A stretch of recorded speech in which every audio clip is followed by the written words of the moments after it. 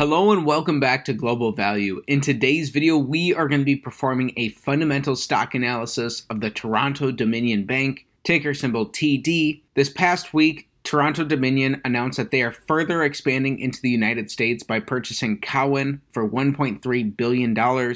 So that'll help expand their investment and markets business. In addition to that, Toronto Dominion is also trying to close on their First Horizon merger, which they were purchasing for $13.4 billion.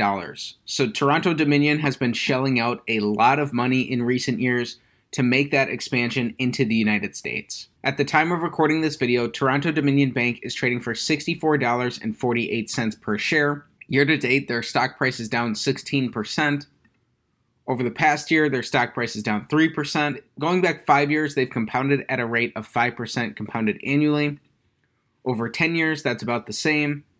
And going back prior to the global financial crisis, they've compounded at a rate of about 7% annually. Keep in mind that this is not including dividends. So TD Bank is trading for closer to their 52-week low than they are to their 52-week high. They're one of the largest banks in Canada with a 150 billion Canadian dollar market cap, which translates into about 117 billion US dollars. So for some further background about the business, Toronto Dominion is one of Canada's two largest banks and operates three banking segments: Canadian retail banking, US retail banking, and wholesale banking. The bank's US operations span from Maine to Florida, with a strong presence in the Northeast.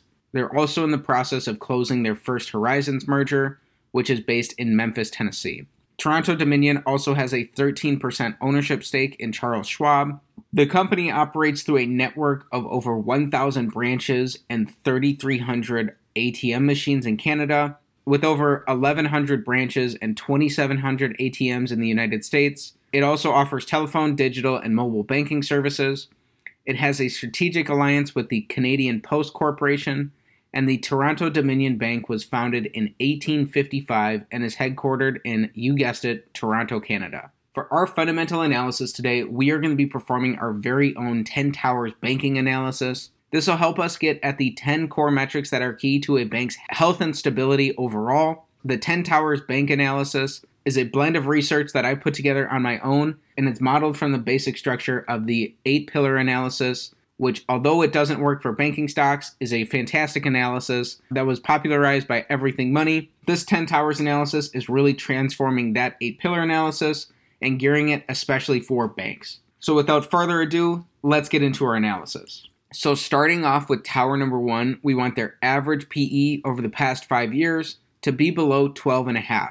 This will help give us a beginning valuation for the company based in line with banks' historical averages. So currently, the Toronto Dominion Bank is trading for a PE of 10. Over this time frame, they've gone all the way down to a PE of 7 and up to as high as a PE of 14, but overall, they're trading at about 12 times earnings. This is just under the metric we're looking for, and this is going to be a check to start off here on Tower number 1. Next up, for Tower number 2, we want their average 5-year return on equity to be above 9%. TD Bank does a great job here. They have average returns on equity that are about 14% a year. So this is going to be a check on Tower number 2. Another key aspect to note here, we want banks that are earning respectable return on equity, even in financially tough years. So in 2020, TD Bank was still able to earn 13% return on equity, which was an above average performance even in a tough year for banks overall. So that is fantastic to see. This is going to be our second check in a row here on Tower number 2. Tower number 3, we're looking for 5-year revenue growth. TD Bank has grown revenues from $26 billion in 2017 up to about $35 billion in 2021. This comes on the back of a couple acquisitions, but this is still good revenue growth nonetheless. Another check here on Tower number 3. Tower number 4, we're looking for 5-year net income growth. Here, they've steadily increased their net income in all 5 years. And again, we see this big jump between 2020 and 2021 due to some acquisitions. While most businesses and financial assets are going to be valued based on their free cash flows, a bank is actually going to be valued based on their earnings. So in an average year over this time frame, TD Bank is earning about $9.2 billion in net income. Make note of that number, but we're going to be coming back to that later on in our analysis. Again, this is a check here on tower number 4. And through 4 towers, we've got 4 checks. Tower number 5, we're looking for increasing total deposits. Here, their deposit base has grown by nearly 40%. They've increased deposits from $683 billion in 2017 up to $964 billion in 2021. So TD Bank is nearly at $1 trillion in deposits. Again, this is coming from some acquisitions, but this is a big check on tower number 5. Tower number 6, we're looking for decreasing shares outstanding. When you purchase a share of stock, what you're really buying is a fractional ownership percentage in that underlying business. When a business buys back stock by decreasing their number of shares outstanding, they're increasing your ownership percentage in the business, ultimately increasing the percentage of the business's profits that you're going to be entitled to without you having to spend a dime. So here we see slight buybacks. Over this time frame, Toronto Dominion has bought back about 2% of their shares outstanding, so this is going to be a check on tower number 6. Combined together, towers number 5 and 6, with deposit growth and a decreasing shares outstanding, really hit on one of the golden metrics for a bank, which is seeing deposit per share growth. So this is an excellent sign to see here, and especially given the fact that they've been making a good amount of acquisitions over this time frame. This is great to see that their shares outstanding have not increased and that an average shareholder is not getting significantly diluted over this time frame. Again, they've had pretty good deposit per share growth over the last 5 years. This is great to see, and through 6 towers, we've got 6 checks. Next up, for tower number 7, we want their interest paid out on deposits as a percentage of their total deposits to be stable or decreasing over the past 5 years. Over this time frame, their deposit base is up while their interest expense is down. This is going to be a check here on tower number 7. It's good to see that it's declined over this time frame. Banks are commodity businesses, with money being more or less the ultimate commodity. Being able to pay out interest that's a very low percentage of their total deposits can help give these bigger banks a low-cost producer advantage, which is really important to have in a commodity business. This is another good sign to see here on tower number 7, and this is our 7th check in a row. Tower number 8, we want their non-interest expenses as a percentage of total deposits to be stable or decreasing over this time frame. Here their deposits and their non-interest expenses are up, so we're going to have to do a little bit of math. So in 2017, their non-interest expenses were 2.4% of their overall deposits, and in 2021, that has shrank to only being 1% of their total deposits. So this means that over this time frame, as a percentage of their overall deposits, Toronto Dominion has been able to decrease their non-interest expenses. These non-interest expenses are going to be their overhead and are going to include things such as compensation and benefits and their selling, general, and administrative expenses. It's a welcome sign to see here that the bank is increasing its overall operational efficiency over this time frame. That's a check here on tower number 8. Again, through 8 towers, we've got 8 checks. Let's keep it going. Next up, for tower number 9, we want their institutional deposits as a percentage of overall deposits to be decreasing over this time frame, and ideally we want this to be as close to 0 as possible. So here right away we can see that this metric is very high compared to its American peers. Personally, I'm not an expert on the global financial banking system. These types of banking analyses have always been about learning in public, and so without doing further research, I'm not sure if the American system of having a lower institutional deposit base is followed around the world. In Canada, based on TD and a couple of other banks, it looks like they have an overall higher percentage of institutional deposits of their total deposit base. If you're interested in investing in Canadian banks, you really want to understand this, and you want to understand the regulations and laws that are applicable to this institutional deposit base.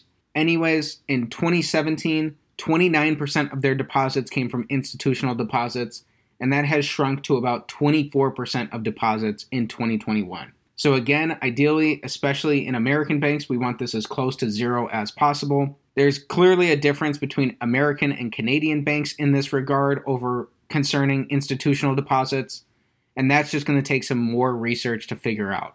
The reason we want institutional deposits to be low is that it helps reduce overall systemic risk in a bank, and it's also more difficult for a block of retail funded deposits to move out of a bank than it is for a block of institutional deposits. Nevertheless, this is another check here on tower number 9, and through 9 towers, we've got 9 checks. So lastly, the big tower of them all, tower number 10, we want their market cap to be below their average 5-year net income multiplied by 10 to give us a reasonable starting point for evaluation of the business. Currently, TD Bank is trading at a market cap of 117 billion US dollars.